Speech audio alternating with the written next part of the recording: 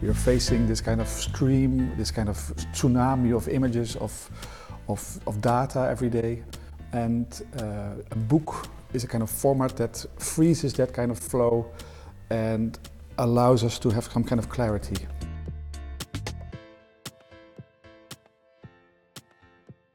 What I like about atlases is that they are not so much about pushing a kind of narrative to the reader, but offering a structure where the reader himself or herself can discover a story. I really see kind of that I'm rooted in that kind of school of design that's about clarity, and on the other hand I feel that I also try to make contemporary objects. I know that my readers probably have a smartphone and use the internet and are as familiar with Google and Google search and with iTunes as they are with other books. And those kind of information experience that I'd like to incorporate in my books.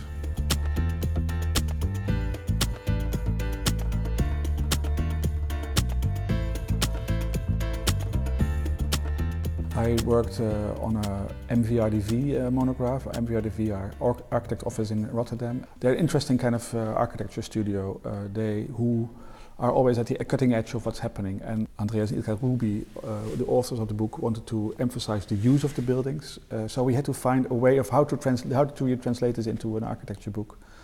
And in that case, I suggested to use photographs that we got through social media of the users of the buildings themselves, or of people, of architecture tourists. Architects are travelers, they travel a lot and they visit buildings, rather than the traditional architecture photograph. And that was kind of, for me, kind of a new way of looking at the photograph. And then how are you going to do that? Are you going to try to control that kind of chaos?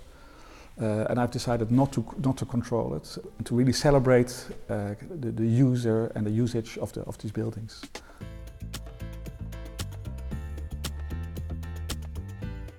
You could draw a kind of parallel between architecture and book design, in a way that the people who inhabit the buildings, or the people who read our books, they demand a kind of a larger role to play nowadays. From a reader, they have become a user.